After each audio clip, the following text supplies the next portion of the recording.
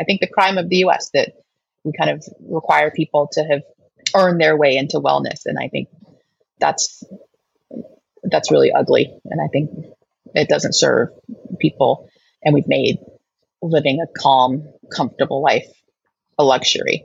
And so I love that idea that, and I hate it at the same time, right? That leaving the US is a path to wellness, right? And it's kind of connected to the point I make in the book that, leaving the US is often the only way that African Americans have been able to feel American.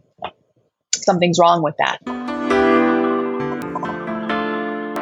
Welcome to Flourish in the Foreign, the award-winning podcast that celebrates, elevates, and affirms the voices and stories of Black women living and thriving abroad, while exploring living abroad as a pathway to wellness.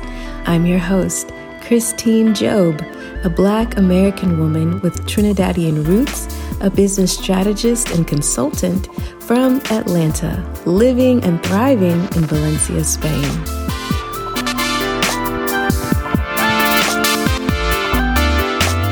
Hey everyone, welcome to Flourish the Foreign. I am Christine. Thank you so much for listening to this podcast. I know you're going to really enjoy this episode. A little bit before we get into this episode, I just think it's really important for all of you who enjoy my podcast and content creators at large, okay? Especially women content creators and Black women content creators. It is so important that you support content creators, regardless if you're supporting me or someone else. And the reason why I want to bring this up is that this episode that you're going to hear was actually supposed to launch like 4 weeks ago. And I had so much drama on the back end, not anything to do with my lovely guest. My guest is lovely. But specifically with a podcast company who, if you follow me on Twitter, you probably know the whole drama because I had to get a little turnt on Twitter. But specifically with podcast companies and entities, and sometimes even people who discount small creators, right? People who discount and basically disregard smaller or niche creators because, I don't know, they think that we don't matter and things like that. That's why it's so important that our audience supports us, because to bring this season 5 to you all, I've already put in 100 hours of work. Okay. And then I had this whole drama in the background that, to be honest, made me want to scrap the entire season. And I had to be talked off the ledge by multiple people. And I say that not as a woe is me, but just as a reality, right? You enjoy this podcast. You enjoy a lot of other people's podcasts, a lot of other people's content, and y'all really don't know the blood, sweat, tears, and cursing that goes in to create something like this for all of y'all, which, especially in podcasting, is free. Like, that's what it is. I just really, really, really want to bring to your attention that small creators, niche creators like myself, and you might think, well, Christine, you're doing quite well. You do this, you got this award. I always see you doing something. Yeah, but it's still a solo and indie podcast, and it's still just me. And there's still a lot of nonsense that goes on in the background. Whether it be with sponsors lowballing you, journalists sometimes acting weird, or podcast companies. There's a lot of stuff that goes on. And I think y'all all know this is not my main gig. So it's a lot of work. And I do say that because I think it's important for y'all to know the real deal, but not just for me, but for all content creators, especially Black women content creators, because people really be trying us. And it's just like very fascinating. It's a very fascinating experience. So I just want to say that to all of y'all, regardless if you choose to support me monetarily or if you're sharing the podcast, things like that. I really want y'all to think about that. Think about all the creators that you enjoy, all the creators that you can't wait to watch on TikTok or Instagram or YouTube or listen to their podcast. Please support them in a tangible way. Please support them in a tangible way, because just like we don't know what y'all going through, y'all really don't know what these content creators are going through and how they're making it happen for y'all every week or every day or whatever their schedule is. So just support Black women content creators. Just do it. There's really no excuse. There just isn't. Just support the people that you enjoy, okay? Because let me tell you, I was about to burn everything down to the ground. I was about to burn everything down to the ground, but I didn't. All right. With that being said, let's get into some of these announcements. Please remember that the Flourish in the Foreign Patreon will be coming to an end at the end of 2023. So please be sure to become a monthly supporter at Buy Me a Coffee. That's buymeacoffee.com/flourishforeign, where you'll find benefits like the Flourish in the Foreign book club, author chats, monthly chats with me, invitations to recording sessions, and much more. A friendly reminder to everyone, I will be doing another Ask Me Anything episode at the end of this season, so be sure to please submit your questions via the link in the description of this episode. All right. On to the episode.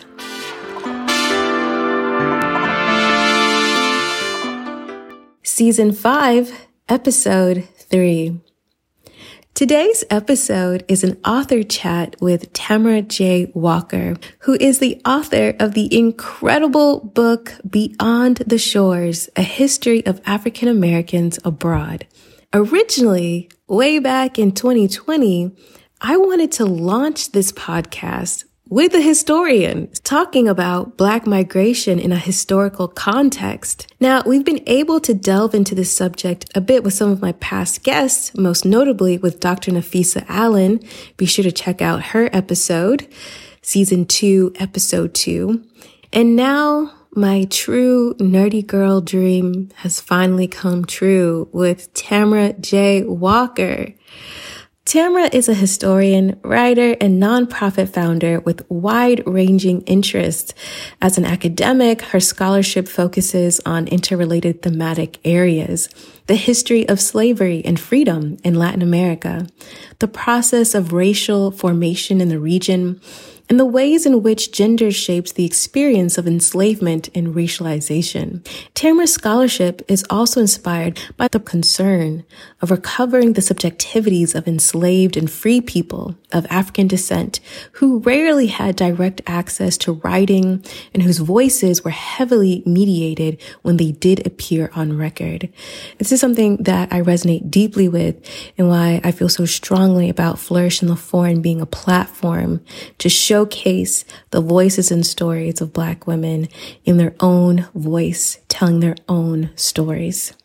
Now, everyone pause the podcast right now and order Beyond the Shores right now, and then come back and listen to this episode. I promise you, this is a book that you will not only want to read, but to discuss in depth. It is such an amazing, amazing book. The stories, the history, I really, really enjoyed not only the book, but this conversation, but I'll let Tamara tell you all about it. Tamara, thank you so much for joining me today, but also for writing this book. Thank you for writing this book. I have to say, this book made me feel so affirmed in my own experience abroad. At this point, I've had the podcast for 3 years. I've interviewed over 100 women at this point, and I feel like this book is what I always wanted, really, truly. When I started the podcast, I always tell people I started because when I wanted to move abroad when I was like 18, 20 years old, I didn't have these concrete stories. And there's something about having concrete stories, not just a representation like someone can do it, but what they went through. that changes everything. So first and foremost, just thank you. Thank you for being a wonderful and meticulous historian. Thank you for writing a book that I think is very palatable for so many people, even people who are not into history. And thank you so much for sharing your own story, your family story, your personal story. I just think that this book is so, so wonderful. So I would love to start the discussion in your prologue. There's something that you incorporated here that I think is a really great way to start off our discussion. You referred to Isabel Wilkerson's The Warmth of Other Suns. And in that book, she references Richard Wright's memoir.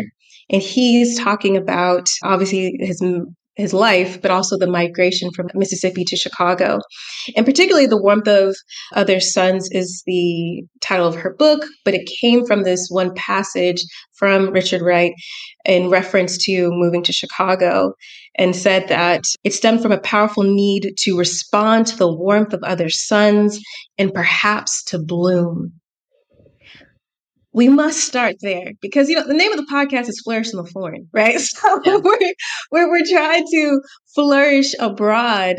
I would love to start there as a concept for the book of seeking out other suns to possibly bloom. Thank you so much for having me and for saying such nice things about the book. And I'm really excited to have this conversation. Yeah, I always loved, first of all, Isabel Wilkerson's book and the title of it. And it just felt like a really beautiful way to pay homage to the book and to kind of situate my book in conversation with the story of the Great Migration, because I see the story of this century of African Americans going abroad as being part of the story of the Great Migration, or at least connected to it. And so I started with that passage because, for people who talk about going abroad and who've experienced going abroad, Richard Wright is such an important touchstone. And so for him to have given voice to this experience of moving from the South to the North, and then to also have given voice to the experience of leaving the United States, it just felt like such a perfect encapsulation of that story. And I think the fact that he made that point about moving to the North meant that he had kind of reached the limit of the possibilities to bloom in the North. And so he ended up needing to experience life on other shores. And the title of my book also comes from a Richard Wright quote, where he talks about the need to experience life on other shores in order to really live as a human being. What I find really amazing about this book is that the people you profile have these inspirational, maybe even aspirational aspects of their journeys, but it is not without the realities of their time and, of course, race. And I love this notion of going abroad and blooming, but I also find, and I think that you've exemplified it in so many of these stories, is that blooming is relative and perhaps seasonal as well. After George Floyd, of course, there was a lot of renewed interest in going abroad, and almost a bit of romanticization of it, a lot of escapism. And I think although some of the people you profiled definitely had some vein of escapism, perhaps, the romanticized notions, I think, were kept to a minimum. I think that's what I really enjoyed about your book, is that there's just this balance, and also how romantic of a life can it be when it's really just Black people wanting to be left alone and unbothered. Mm-hmm. I'll take a step back and describe the book as a whole for your listeners who haven't read it yet. So I structure the narrative chapters of the book around a century of people on the move, starting in the 1920s and continuing to the present day. And with each chapter, I focus on a decade of the 20th and 21st century, and either a person or a pair of people, and a location or a pair of locations that reflect what was happening in the United States at a given point in time that was making it necessary for many African Americans to leave the country. And then I also look at what was happening in other parts of the world that made those places beckon to African Americans or be perceived as welcoming to African Americans. So I've got a chapter on Paris in the 1920s, which I think is an easy place to open with because people are largely familiar with the experiences of people like Josephine Baker and James Baldwin and the contemporaries who had gone for mostly reasons related to the entertainment industry to Paris, where they had opportunities to perform on stages and in theaters around the city. And so I follow someone named Florence Mills in that chapter because she was often compared to Josephine Baker, sometimes favorably, sometimes unfavorably. And her experience was one that I think highlights the tragedy at the center of my book, because like you said earlier, this is not just a book about the romance and the adventure of travel. It's also a story about the ways in which African Americans have struggled to make a life and community for themselves in the United States and had real challenges in the way of doing so.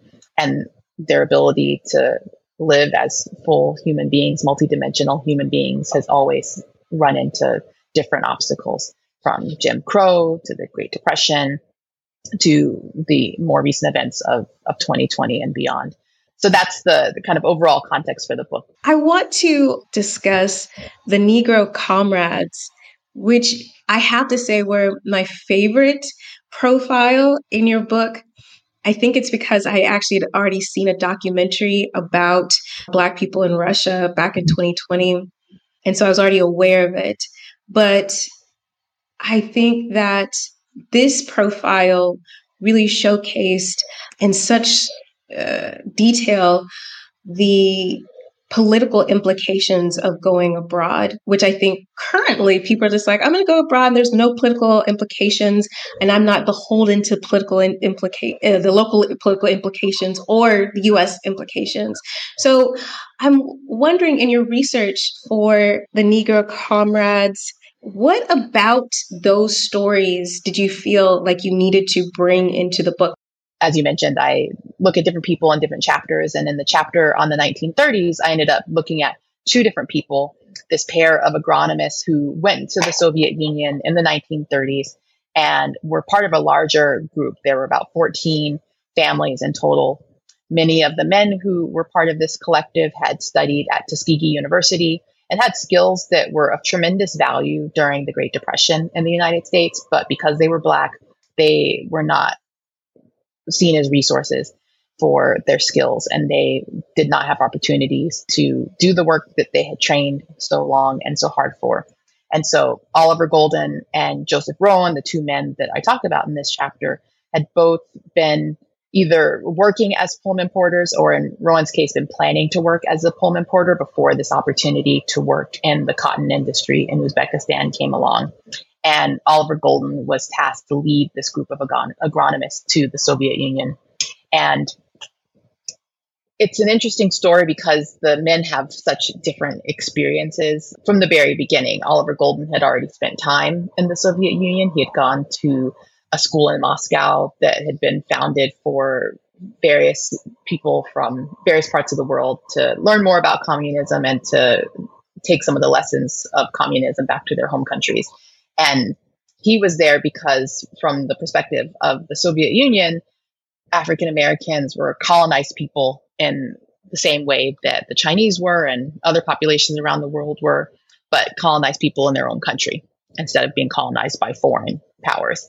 And so he had already been familiar with the Soviet Union, been familiar with the communist cause, and was tasked with recruiting these people who had never set foot in the Soviet Union and didn't think much about communism. And so he looked to his mentor, George Washington Carver, to kind of help lead the charge of moving with this group to Moscow and eventually to Uzbekistan.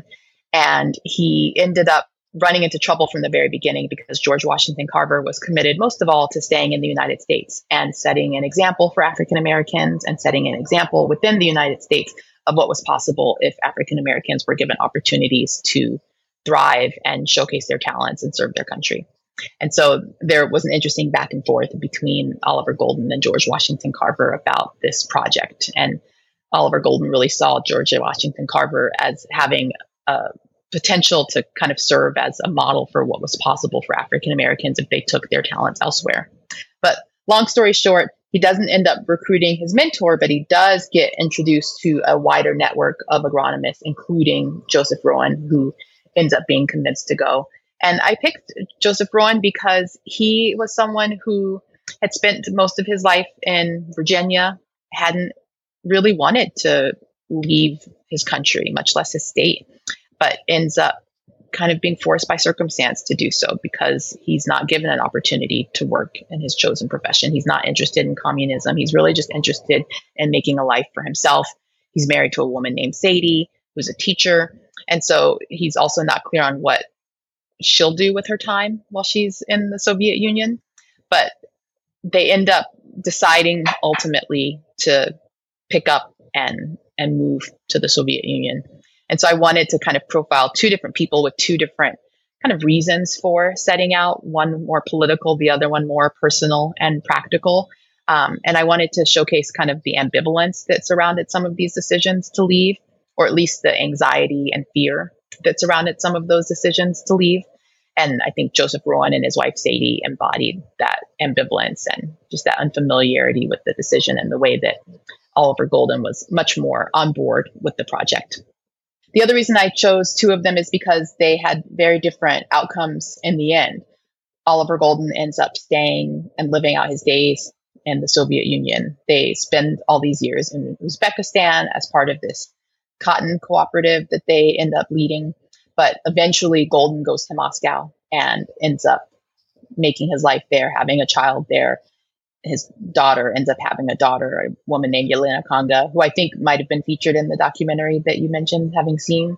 Mm-hmm. But Joseph Rowan and his wife Sadie end up eventually going back to Virginia. And while back in Virginia, the best he's able to do professionally is get a job as a teacher at a local high school, whereas Oliver Golden ends up having much more professional success. But they also end up having to reckon with the politics of their time, and that Oliver Golden ends up living through the Stalinist purges in Russia, and Joseph Rowan has to be thrust back into the world of Jim Crow in the United States. So they both had really complicated experiences, both while in the Soviet Union and in the years that followed this initial decision to go to the Soviet Union.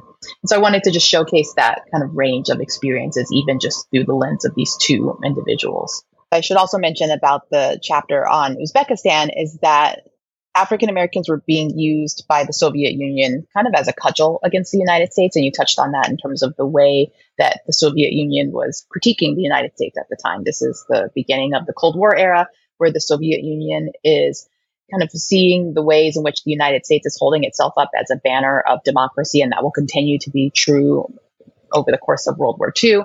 And also seeing the hypocrisy of that positioning because of how the United States is treating African Americans and Mexican populations and indigenous populations, and meanwhile still insisting that its way of governing and its very kind of existence is a critique of the Soviet Union and a critique of communism. And so I think what that means for African Americans is that they're kind of caught between two different states with ambitions that don't have much to do with African Americans themselves as individuals. They see them as political pawns. The Soviet Union certainly saw them that way. At the same time, it still meant that it was possible for African Americans to carve out opportunity and possibility and a sense of humanity for themselves. And they knew what was going on, right? They knew what was up. They weren't naive to these political kind of issues and dynamics. And so it's not that they were ever unaware that they were being used as cudgels, but they were trying to, use these countries as well, right, to create spaces for themselves and for their families to have a bit of peace. And I think that's true across the narrative of the book in different places and for different individuals. This juxtaposition of what these people were dealing with in Black America as we progress from decade to decade, and what their experience was as other in another country. Mm-hmm. And what was really fascinating is the perception of America in these other countries. From in France in the 1920s, where Black Americans were the exotic and had certain cachet. However, Martinicans and other Caribbeans or West Africans, not so much. Even Kim Base's experience in Japan, I found that to be, I feel like that is really one of the most interesting things about this book, or even Richard Wright's experience in Argentina, which I read that profile and I wasn't surprised. And I also, I think I lacked a little bit of sympathy for that kind of experience, which I think might come from hindsight. And I also think as a Black American, kind of this notion of we should always know better. We should always have this kind of guard up. And unfortunately, as we go abroad, I think one of the things is that what is appealing to go to a place maybe Argentina or France is to be unburdened and to not have to always have your guard up. The Richard Wright chapter is a little different because, what I wanted to do with that chapter is take a familiar person outside of the context that we tend to associate him with. We tend, when we think of Richard Wright, to think of Paris. And I follow him to Argentina in part to kind of play with the idea of Paris, since Buenos Aires was considered the Paris of the Americas. It still has that nickname. And in many ways, it looks a lot like Paris in terms of the ways the streets are organized and the construction of the buildings. It's got the same Haussmann style architecture. So there's lots of reasons that the two cities are compared to one another. And Buenos Aires is a city that kind of celebrates its European heritage, not just in terms of the built environment, but in terms of the population itself because of this history of European immigration. And so what does it mean to put Richard Wright in this other Paris? And why is he there in the first place? And the reason he's there is both because he is filming a movie, he's filming Native Son, but the reason he's there is because he can't film it in Paris. This is in the post-World War II era where countries that are receiving funding from the United States through the Marshall Plan are worried about alienating the United States by appearing to criticize it in any way. And so France was worried that in allowing a film like Native Son to be filmed in France, that it would be perceived as critical of the United States, because Native Son is critical of racism in the United States. But more than anything, it's interested in the experience of Bigger Thomas and the community that he forms part of in Chicago. But it meant that there were few places in the world that would have been hospitable to filming a story like Native Son. And it happens that a French director and an Uruguayan producer come together and approach Richard Wright about filming the movie there in Buenos Aires. And so that's the reason that he's there. It's not this kind of arbitrary decision on his part to go there. It's this decision that is kind of forced upon him. I mean, he doesn't have to make the movie, but he wants to make the movie, and he ends up starring in the movie. And those are the circumstances that lead him there. And it's a really complicated time in his life. There are things that happen, and I'll let folks read the chapter to kind of find out more, but there are things that happen while he's there that make him feel unsettled, unmoored, and unappreciated as a writer and a filmmaker and an artist and person overall. And it's set against this particular moment in Argentinian history that he happens to have stumbled into. And so it makes for a really complicated context for him. Beyond being a Black man in South America is him being in this place that is experiencing the early stages of a dictatorship. And so his movements are being heavily monitored, both because of the nature of the Argentine dictatorship, but also because of the nature of Argentina's relationships with the US. It's not a Marshall Plan country, but it's still reliant in some ways on the US. And so it allows the FBI and US attachés to meddle a bit in Richard Wright's time there and scrutinize him. And it adds to Wright's feeling of being watched and a sense of paranoia while he's there. And so, he's Black every day. He's in Argentina, but he's also got these other things that are going on in his life and in his work that add to the complexity and the challenges of his experience there. The other thing I kind of point out, and you touched on it, is that wherever the people that I write about in the book go, there are often other Black populations or other subordinated populations. And in Argentina, there is a long history of African slavery and anti-Black racism. And there is a Black population that is is connected to the world of filmmaking, the world of theater, television, the entertainment industry.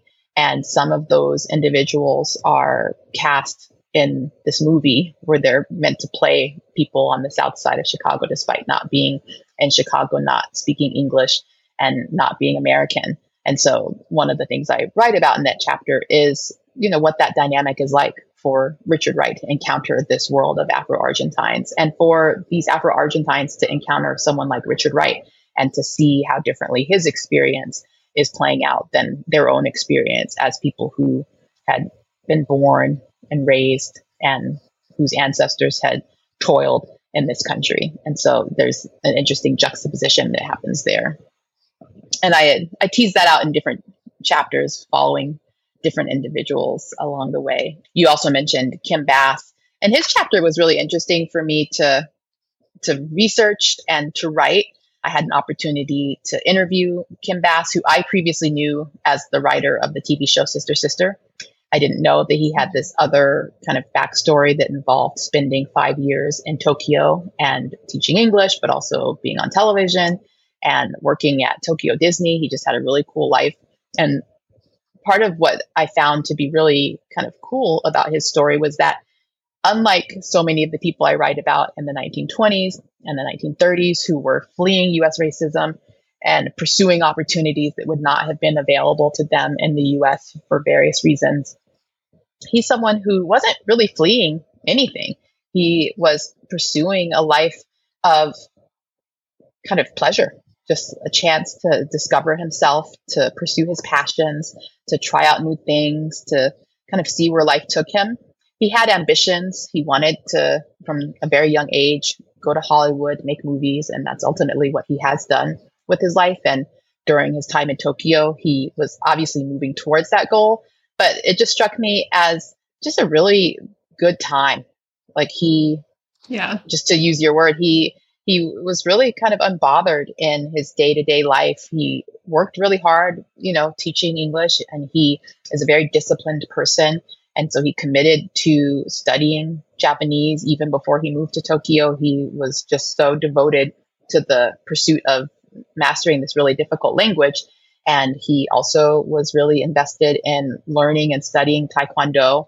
So he was not a lazy person. He was not a dilettante, but he was someone who just got to have a really fun life in his early to mid 20s.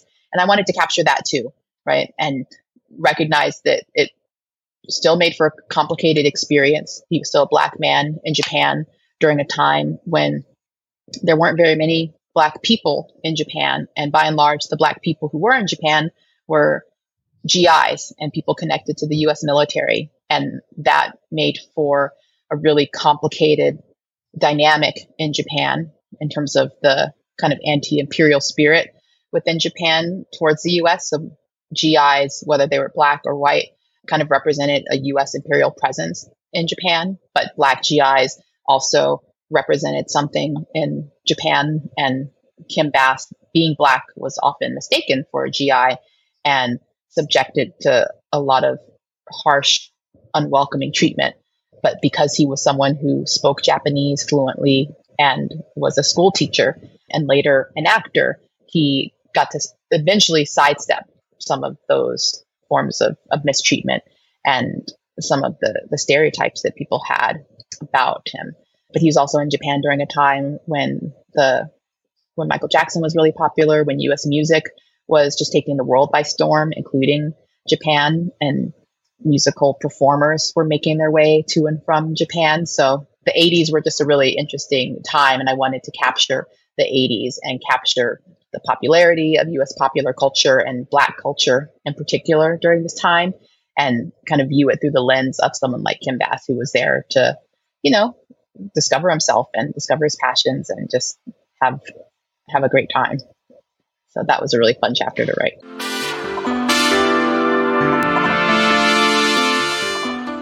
I hope you've enjoyed this episode of Flourish in the Foreign. And if you have, please support this labor of love, because it is labor nonetheless. You can support this solo indie podcast by becoming a member of the Flourish in the Foreign Buy Me a Coffee membership, where you can subscribe to support the podcast on a monthly basis. You can also give one-time support via Buy Me a Coffee as well. And you can do either one at buymeacoffee.com/flourishforeign.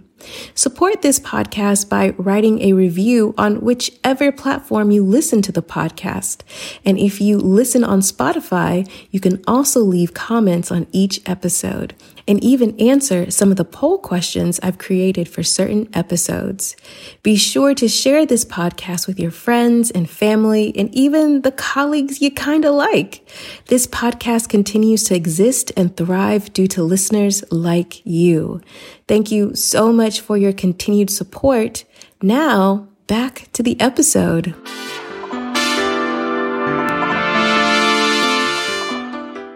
Your chapter on Philippa it made me so uncomfortable. It made me so uncomfortable. And I was trying to figure out why. And I think I know. I feel that there's this conversation, this overarching theme of Black excellence. And this is what Black excellence is. But a little bit of like tragic mulatto thing kind of going on about her life that I felt was kind of disturbing. Her parents seemed loving, adoring, and her time abroad was prestigious, amazing. She's acclaimed. But there's something about her story that just she did have an untimely death, but there's something about her story that was just so disturbing. And I'm wondering, how did you feel about her story in general? And why did you feel that you should include her story in this book? So I write about Philippa Schuyler in the 1960s, but in the process of talking about her, I set her in Vietnam during the era of the Vietnam War. And to kind of get to the point that she arrives in Vietnam, I spent a lot of time talking about her early life. And she was born in the early 1930s to a Black father and a white mother, both of whom were very good at crafting media narratives. Her father was a newspaper man.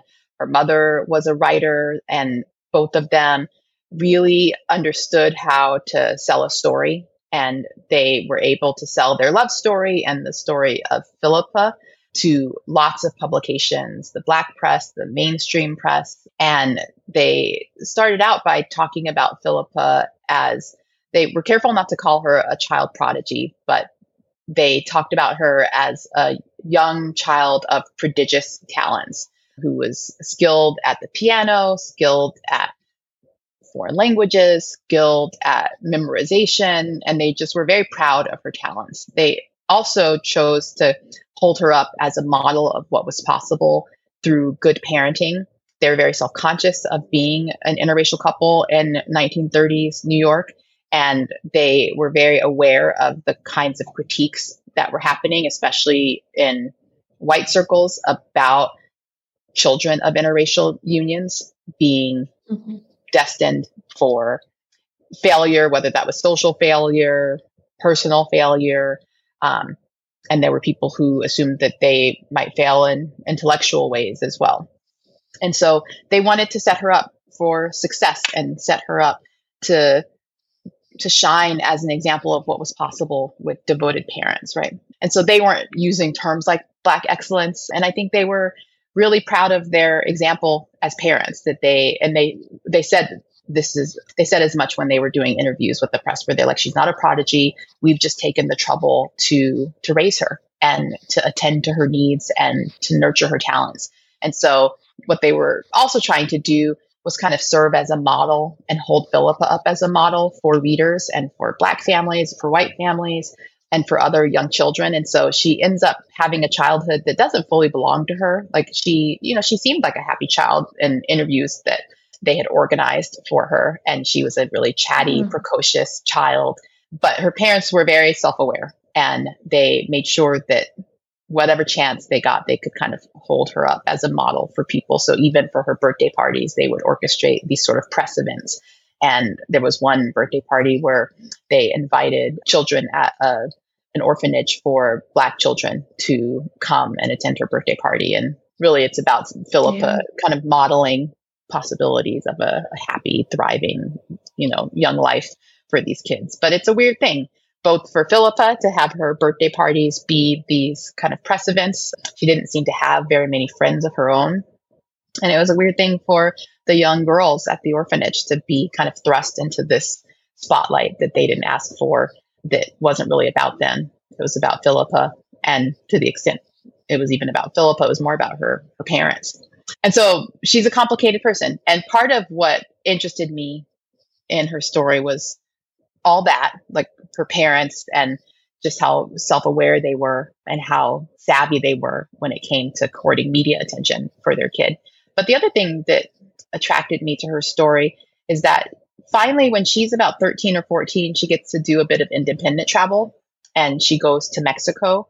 And I'll pause for a bit to mention another aspect of the book, which is that I weave my own travel experiences in between these narrative chapters that go decade by decade over the course of the 20th and 21st century. And I talk about my own grandparents who were born in the 1920s in Alabama, and my grandfather who joins the military and ends up going to Austria. He, after World War II, was stationed in Austria for 3 years, and my grandmother and my two oldest aunts and uncles end up going with them. And two other uncles were born in Austria during that time. And then I talk about growing up in Colorado after my grandfather was eventually stationed in Colorado Springs. I was born in Colorado Springs and raised in Denver. And I talk about, my own experiences of kind of isolation in this majority white state, and going to private schools were further isolated, especially as a scholarship kid, in these environments that were not made for me and not entirely welcoming to me. And I was looking to travel as a way out, in part because I attended schools that had travel programs, one of which I didn't get to participate in, but another one I did get to participate in finally in high school. When I was around Philippa's age, I went to Mexico, and Philippa also goes to Mexico. And so what I really connected to was her experience of kind of traveling independently. Like, certainly by the time she goes to Mexico, she had been all over the world, but mostly with her parents. And she goes to Mexico and her mom is there, but like giving her more independence. And eventually Philippa will start to travel entirely by herself and just have these incredibly cool and harrowing and fun and romantic experiences. And I just wanted to kind of inhabit the perspective of someone like Philippa, who had been put in all these different boxes and expected to live for other people. A lot of that really resonated with me, even though I didn't have the same family background as her. And we were separated by decades in terms of when she was born and when I was born. So there was a lot about us that was different, but there was some kind of core aspect of her experience, especially the age at which she's traveling to Mexico and the age at which I traveled to Mexico, that I really wanted to linger on and think about kind of what it meant for her to finally, at least as far as my research was indicating, to kind of get to feel like an American. She goes to Mexico and she ends up writing a story for a girls magazine that was based in the US about her time in Mexico. And she's basically like interviewing these young Mexican girls that she meets about what it's like to be Mexican, and they see her as American. And so they're like, what's it like to be an American girl? And they're like, it must be amazing. And she's very kind of cautious in terms of how she responds to them and how she writes about it in this publication, which is targeting mostly white readers. And it's not entirely clear whether the readership even understands that Philippa is biracial. And so she's navigating this interesting kind of line, and yet she's being seen for the first time as American, not as, for the first time as an individual, not as her, parents' daughter and project, not as this kind of credit to her race, because in the US she's understood to be Black, right? She doesn't have to kind of submit to any particular pressure. She is just kind of allowed to be a teenage girl. And so I thought that was a really neat thing to examine in her early life, and to think about how that shaped her as she grew up and continued to travel the world as a piano player and developed a degree of sophistication that clearly was kind of central to who she was and how she moved through the world. Ebony magazine consulted her at one point, it turns out shortly before her death, in an article that appeared shortly after her death about certain etiquette when it came to travel abroad. And so she just was a really kind of cosmopolitan figure at an early age. And, the tragedy of her life is that she died before we could really see what else lay in store for her. She spent all of her life traveling as a piano player, but she had all of these other talents. She had really interesting interactions with people and relationships with people. She wrote a book. She would write travel stories occasionally. And at the time of her death, she was working as a correspondent for a New Hampshire-based publication, writing about the Vietnam War effort. And that's ultimately what leads to her death, getting involved in the war effort. So she just was such a fascinating person. And certainly there is tragedy throughout her life. And the story of her life ultimately ends in tragedy, and tragedy for her whole family ultimately. And that's also what was interesting about it, just the story from start to finish, from her earliest years to the very end. And she's someone about whom there is quite a lot of documentation. And so I could have written an entire book about her, and an entire book has been written about her and by her. So she's someone there's a lot to say about. But I felt like the travel component and the early travel experiences and her experiences of solo travel and the self-determination that was kind of at the heart of it, I thought was really, really exceptional and worth probing. I mean, she's impressive. I think her childhood and her parents just disturbed me. There was something about that obviously she had to have poise and maturity, which is not something that is only for adults, but it just felt like, let the girl breathe and let her have some friends. Yeah. So, when she's in these positions to write these articles in Mexico, which I think is so lovely, I just felt because her parents were so media savvy, how much of this is really her voice and her desire. And I think that's what disturbed me the most about her. But there's something that happens to her that I think I'd love to chat with you about, because I think it runs through the book, which is Philippa is biracial, and I think she's in Aruba, and she's walking, minding her business, as we Black people often do. Yeah. And she is mistaken as a Venezuelan woman and kidnapped by some white Americans who thought they could just kidnap a Venezuelan woman and rape her or whatever. And when they discover that she is not, they're like, oh, we'll return. And I think this intrusion of white Americans is very interesting, because I think it happens over and over again. And I do call it intrusion because you showcase people in other white spaces, but there is something very particular about the white American intrusion. You had mentioned in Russia, the men were at a barber shop getting their hair cut. It was fine until some white Americans were like, I can't be arousing Black people. And people were like, what are you talking about? And it's a constant in Austria about, having segregated military and who can associate with who. And it's something that I'm so glad that you discussed, because it still occurs, this white American intrusion. And I'm wondering, I guess, what is your reflections on that as you see it literally from the 20s, white Americans coming to France, all the way throughout the book? Thanks for bringing that up. And I like the way you put it, that it's an intrusion, because it very much was for people who were attempting to escape racism in the United States to encounter it as far away as Moscow in the form of their supposed fellow countrymen, right? These white Americans who clearly want certain things to travel with them, right? They want their own racial norms to travel with them. They want Jim Crow to travel with them. And they kind of lose their minds when it doesn't, right? And when other norms prevail. So the case that you make reference to is at this hotel barbershop in Moscow, when Joseph Rowan, after this weeks-long journey to Russia, finds himself in need of a haircut. And he's kind of sheepish when he goes to the front desk of the hotel to say as much, because he's like, I know I can't go here. And, perhaps someone who is willing to, take my money and treat me to a haircut. And the staff at the hotel are like, what are you talking about? Of course you go here. There's a barbershop right off the lobby. It's here for hotel guests, and you're a hotel guest. And so he and one of his travel companions go into this barbershop, and, they're trying to be serviced by the barbers in the shop, and everything is going well until these white American men kind of hear these American accents and see these black men and want them kicked out. And the nice ending to that story is that it's the white men who get kicked out.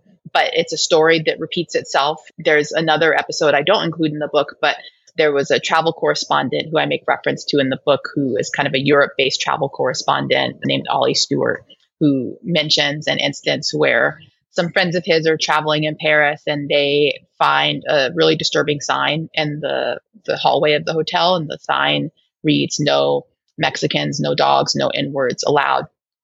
And it turns out it was a sign that had been put up by white guests from the United States who couldn't countenance the fact that this hotel was welcoming to African Americans. Among others, perhaps there were also some Mexican American guests in the hotel. And so they wanted to impose their own norms, and they put this sign up. And eventually the hotel staff, after the black guests complained about it, took the sign down. They took it down overnight. So you can tell that the hotel staff was trying to walk a line between not offending the black guests, but also bending a bit to the will of these white guests. And so it's a story about the expectations that white Americans have when they travel. And I think that's a story that, should stand on its own too. It's not just a story about what happens to black people when they travel. It's a story about what white people assume the world owes them when they travel, right? And so it's part of the story of African Americans going abroad, but it's a story that's by and large about white Americans going abroad. But yes, like you said, it comes up at various points and persists into the present day, and I think that's part of the story of being African American, that even when you're far from home and you might hear a familiar accent, that doesn't mean that you're among familiar people or friends, right?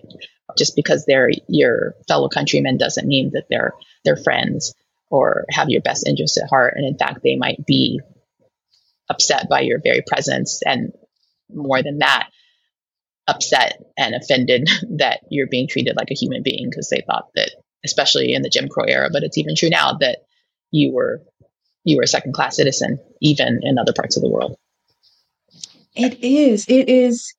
It's something that you discuss in the book. It's something that my guests have stated many, many times. It's something that was surprising to me when I first encountered it, feeling the most American outside the United States. Mm-hmm.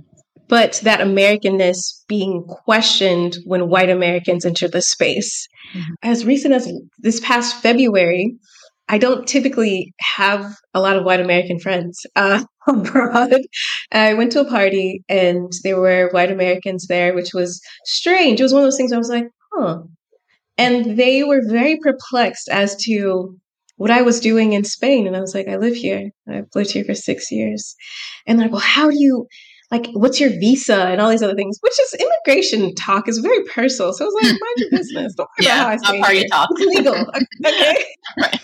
But they were just like, what are you doing here? What's your visa status? And then they were like, they all knew each other from a co-working space, but I make friends everywhere I go. So they were just like, how is it that you know all these people that we know, but we don't know you? And it's this thing about the tone and attitude that I'm like, all these other people are just like, hello, how are you? They may be like, yes, you are a Black woman, but this immediate interrogation, mm-hmm. I've only experienced with white Americans. Mm-hmm. And it's why I don't hang out with white Americans.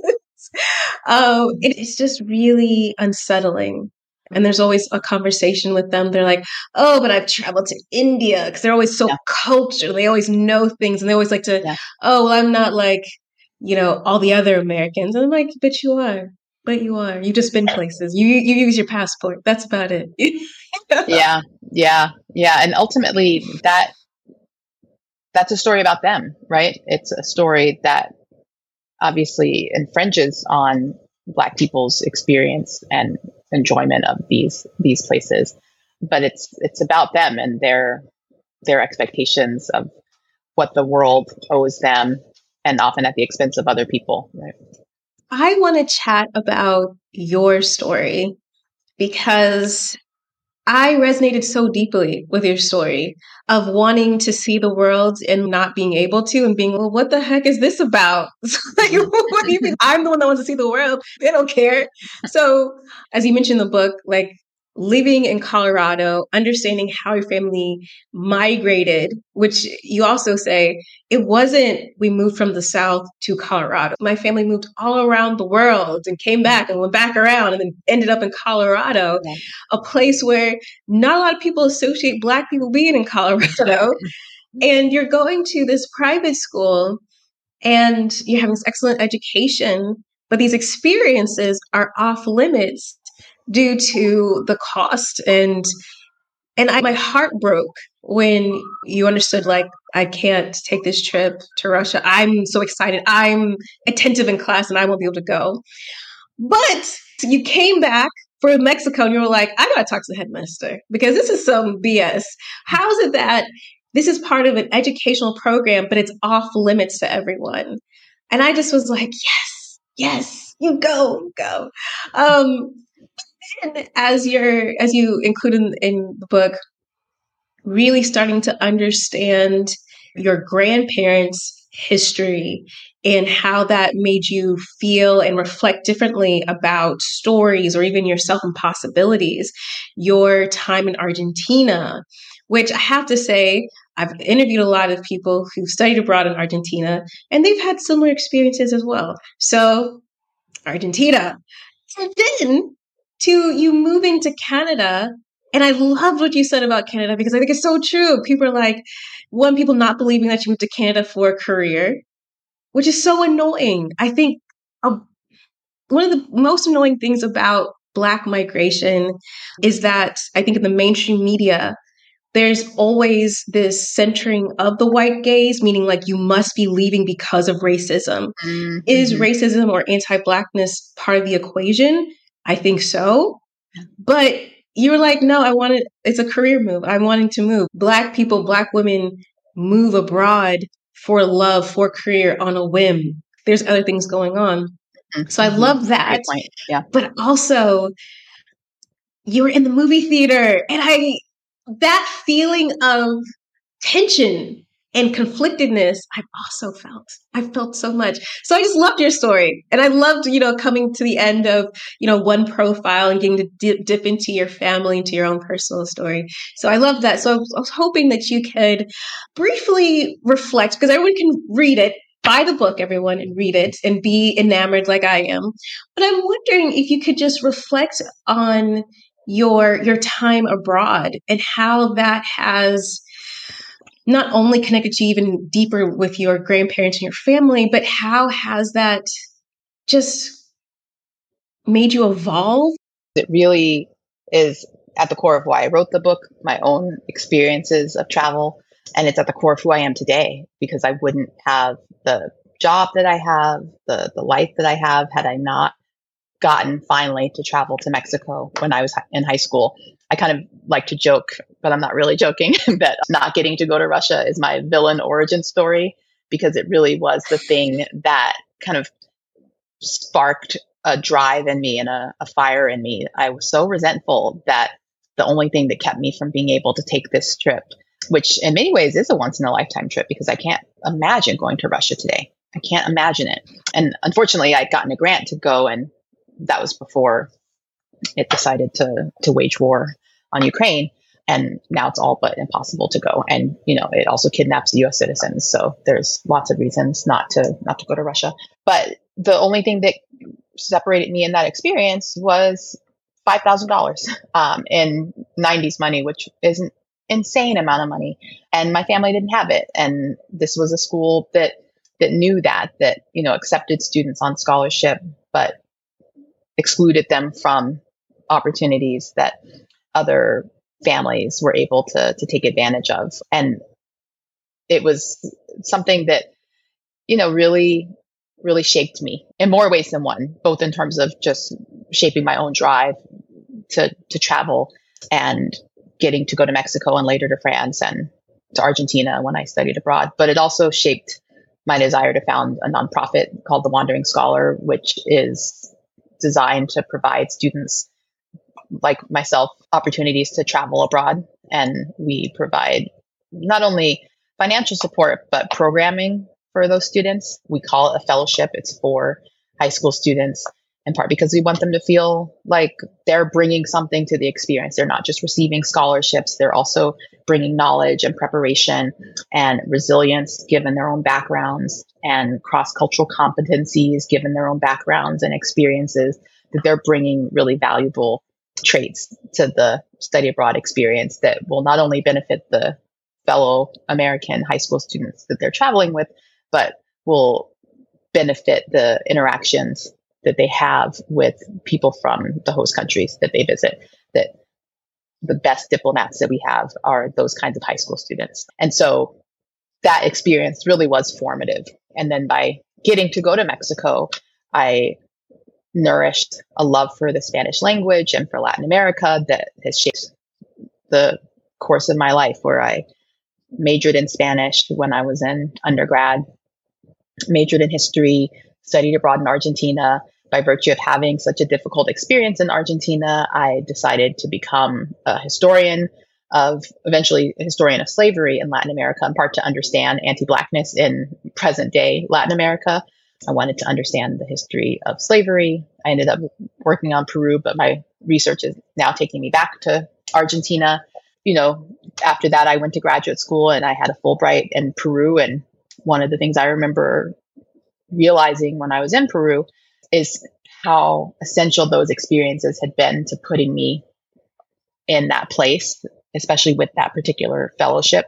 I remember being at a dinner that had been organized by the Fulbright Commission that brought together people from all over the Andean region who had Fulbrights. And so I'm in this room with people from all over the US who had been scattered all over South America, and I was the only Black person. And I happened to be seated next to a representative of the Fulbright organization and asked what was going on. And I remember finding the answer a bit oversimplified, and they didn't, recognize their own limits of perspective, because one of the things the person said was that the problem was that a lot of the projects that were being proposed weren't necessarily feasible. That's such a subjective judgment, especially when it comes to exploring issues like race and identity in Latin America, which have only recently gotten the kind of attention they deserve. Those are often the kinds of projects, myself included, that Black applicants are interested in for good reason. And they bring a perspective that is tremendously valuable to carrying out that kind of research. So I took issue with part of what they were saying, but ultimately they were pointing out a pipeline problem, that there were a lot of applicants who didn't have the travel experiences and didn't have the language skills to instill confidence that they could carry out the research. And I had all these travel experiences and years of studying Spanish to be able to make the case for myself that you could give me a Fulbright and I would hit the ground running. And so that was the reason also for founding the Wandering Scholar, to give students, like I had once been, opportunities to get to those points and to change the course of their own lives, because people often don't know what they want to do with their lives. And if there are only kind of certain models that they've seen in life, and my models of professional life were doctor, lawyer, teacher, and I am a kind of teacher as a professor, but that wasn't what I envisioned when I went to college. I knew I would have professors. I didn't really understand what their jobs were, how they got them. But all that to say that, so often students have such limited visions because they live in worlds that limit their visions. And so the experience of travel really opens up your sense of what's possible in your own life and the future course of your life. And so we just, as an organization, been able to open up possibilities for students, just as travel had opened up so many possibilities for me and for so many of the people I write about in the book, who would have had completely different life outcomes had they not had these opportunities to leave the country and discover different sides of themselves and what they were capable of.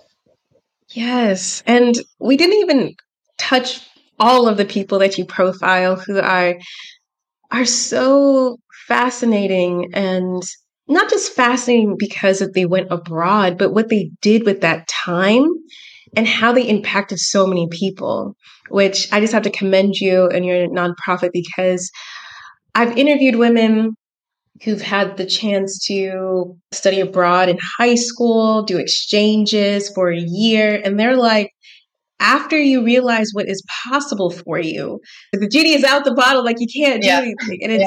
Hmm. it's such an amazing opportunity. So I commend you. And if you need or want any help, or if I can be of any assistance, please do let me know.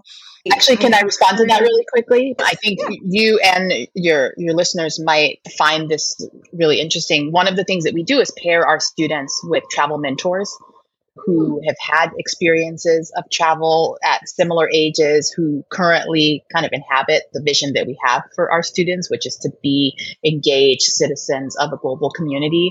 And so that's absolutely one way that, and you and I will talk about that for sure. But for other folks who are listening who might be interested, like we are always looking for travel mentors to pair with our students who can be not only short-term mentors, but kind of lifetime models for our students of what being part of the world looks like, because they don't always get to see that in people who look like them.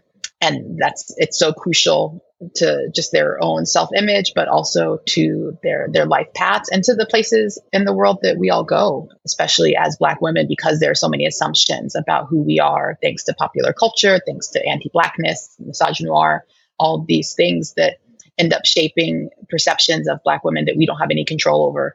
And so I think there's just so much power in us moving through the world at different life stages, at different ages, in different forms and bodies. And it's just a really beautiful part of the work that we do to create these relationships where our students can see their own futures in the form of these travel mentors. And I would be happy to connect you with all of my past guests because the crazy thing is, when I'll tell you guys briefly, it's not about me, but briefly. I knew I wanted to live abroad since I was 17 years old. And I think that's in part because my father's an immigrant from Trinidad who immigrated to New York. I always tell people my mother's Black American, but I come from a small nomadic tribe of women who had no problem picking up sticks and being like, we out, we're doing something else. Mm-hmm. My dad was stationed in Germany for a time. And so I'd come and visit him when I was like 10 years old. And that was unheard of. People were like, you got a passport? And I was traveling solo. And I was like, aren't you afraid? And I was like, no, I'm not afraid of any. No, Lufthansa treats me amazingly well. Like being an unaccompanied minor was like amazing. And so when I ended up being 17, I was like, okay, I want to study abroad. I go to college. There's no trying to recruit me. I'm like, I'm studying abroad. I don't care. I'm going to make it happen. And at first it was like, I don't care where I go. And I was like, oh, it needs to be in alignment with my major and my credits because I have taken out a loan and I need to actually graduate with this degree on time. I end up 16 years ago studying abroad here in Valencia, Spain. And actually, the dorm where I stayed is like less than a kilometer away from my house. It's probably like 500 meters. Oh, my goodness. And it is, the city is so different. Now it's like a tourist place. Before it was not. It was a little bit rougher around the edges, especially in the city center. But my experience abroad was not like amazing. Like it wasn't Emily in Paris. Okay. Yeah. People were like, Black woman, stare. Where are you? Like, I didn't have anything traumatic or crazy, but it wasn't romantic or whatever. But I realized that I could do it. And I also realized, like, y'all get used to me and I'm going to move around the world and I'm going to move and I'm going to do what I want to do.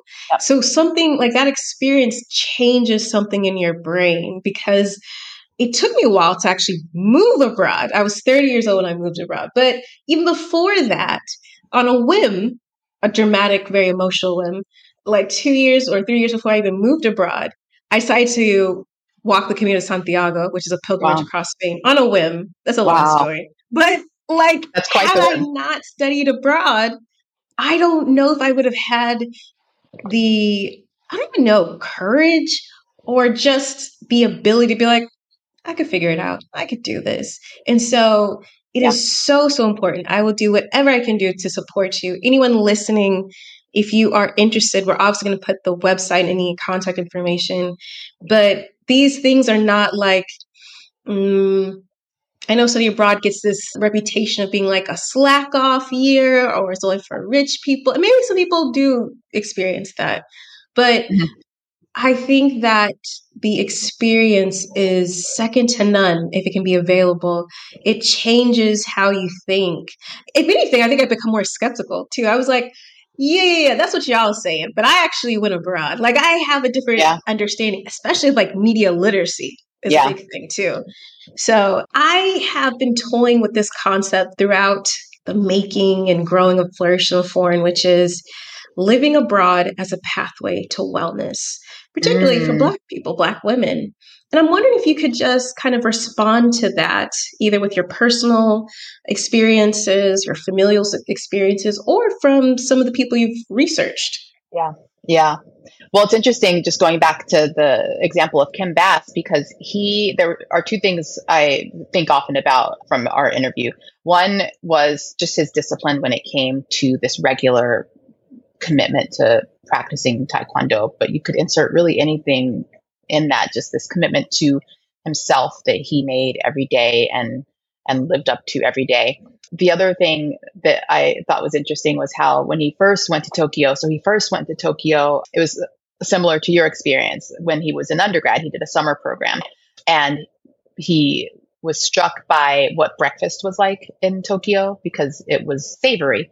So it was rice, it was fish, it was some sort of broth or miso soup. And he couldn't wrap his head around that coming from the US and certainly in the 70s where he was, eating cereal for breakfast or, things of that sort. So the idea of a savory breakfast really kind of challenged him. And that's a small thing, but I think it just points to some of the things that come out of study abroad. And even for these shorter term experiences like a summer or a couple weeks or even a week, just learning different ways to spend your day, right? And different ways to start your day. And he was able to make this switch from a conventional cereal focused or sugar focused breakfast that he had in the US to one that was savory and served him better actually when he was going from breakfast to Taekwondo. It nourished his body in a different way that he was able to notice. So I think those are really small, interesting things that come out of traveling. Although you don't even have to travel to get that, just learning different ways of life in the media we consume, the pop culture we consume. I think that is something that we see a lot in TV shows. I have a really good friend that watches a lot of K-dramas and always talks about the food ways on K-dramas because food is so central to so many of those shows. I also think about my own experience of living in Toronto for 5 years, where health insurance is really considered a human right and it's not tied to employment. Everyone has it. My job happened to give us the bonus of a massage benefit, which meant that every month I was able to get a massage from my job free of charge with registered massage therapists. And it made a world of difference in my sense of wellness and balance and calm. And that wasn't something that was considered an indulgence, right? I think so often in the US, because life is so difficult and made so difficult, things that are essential to just our well-being and alignment in more ways than one, both literal and metaphorical, are considered indulgences. And I think what has really been true for me since I've been back in the US is that I've wanted to think more about wellness as integral and not as an indulgence. It's so easy to feel guilty and be made to feel guilty about certain things that, we do in our lives to bring us balance and calm and relaxation.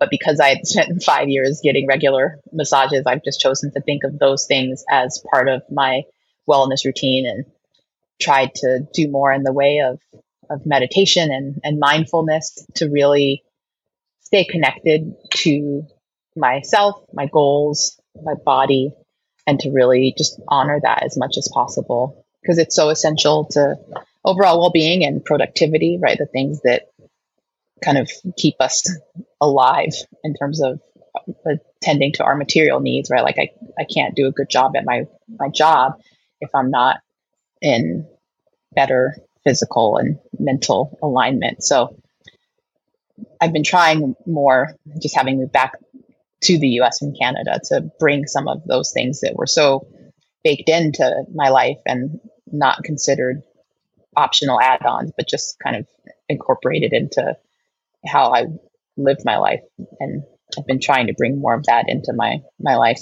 And I'm also in a position in my life, at a stage in my career, where I can do those things. But that's also, I think, the crime of the US, that we kind of require people to have earned their way into wellness. And I think that's really ugly. And I think it doesn't serve people.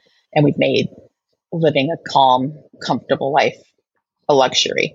But I still think there are ways to carve out a little bit. And I've been just attending to that now that I'm back in the United States. But I know it's certainly easier for me than it is for a lot of people. And it's certainly easier in other parts of the world than it is in the US. And so I love that idea that, and I hate it at the same time, right? That leaving the US is a path to wellness, right? And it's kind of connected to the point I make in the book that, leaving the US is often the only way that African Americans have been able to feel American. Something's wrong with that. So it's yes and, right? Yes, that is such an interesting and integral part of traveling abroad. But it should also be a part of being in the US. Like, you shouldn't have to leave for these fundamental things. And yet here we are. Your book, Beyond the Shores, A History of African Americans Abroad, exemplify that. I mean, living abroad, professional wellness, financial wellness, emotional wellness.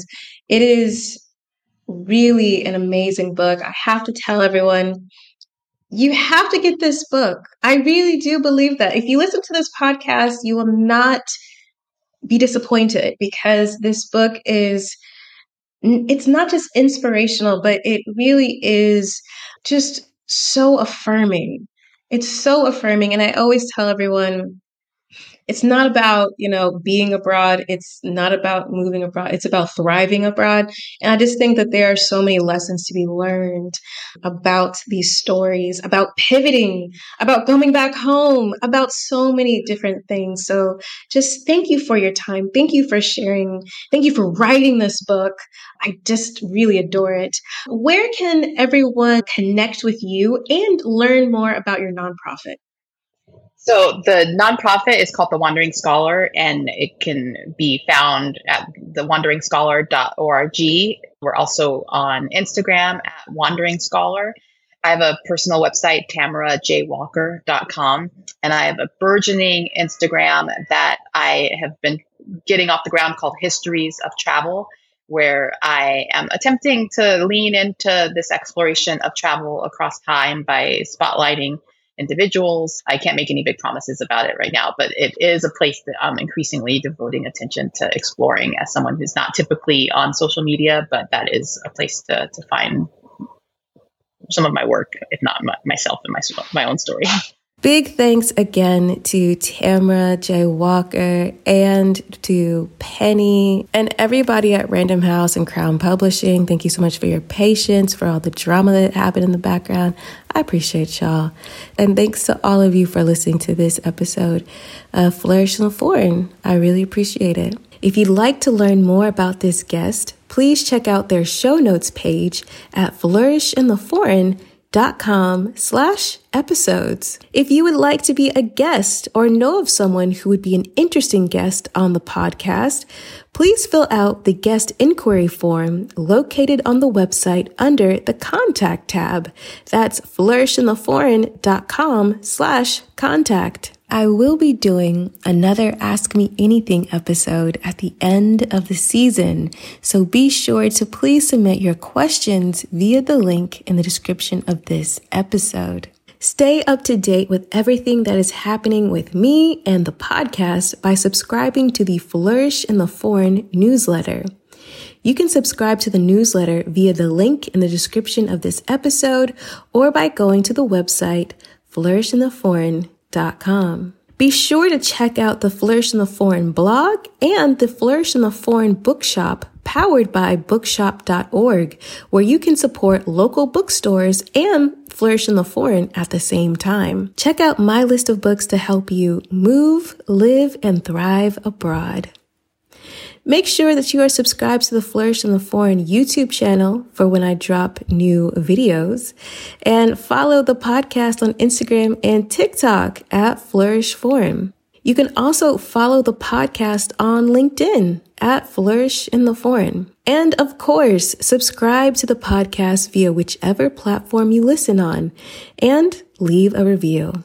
As always, big thanks to Zachary Higgs for producing the music of this here podcast. Remember, it's not about moving abroad. It's not about being abroad. It's about flourishing abroad. So go abroad and cultivate a life well lived. See you next time.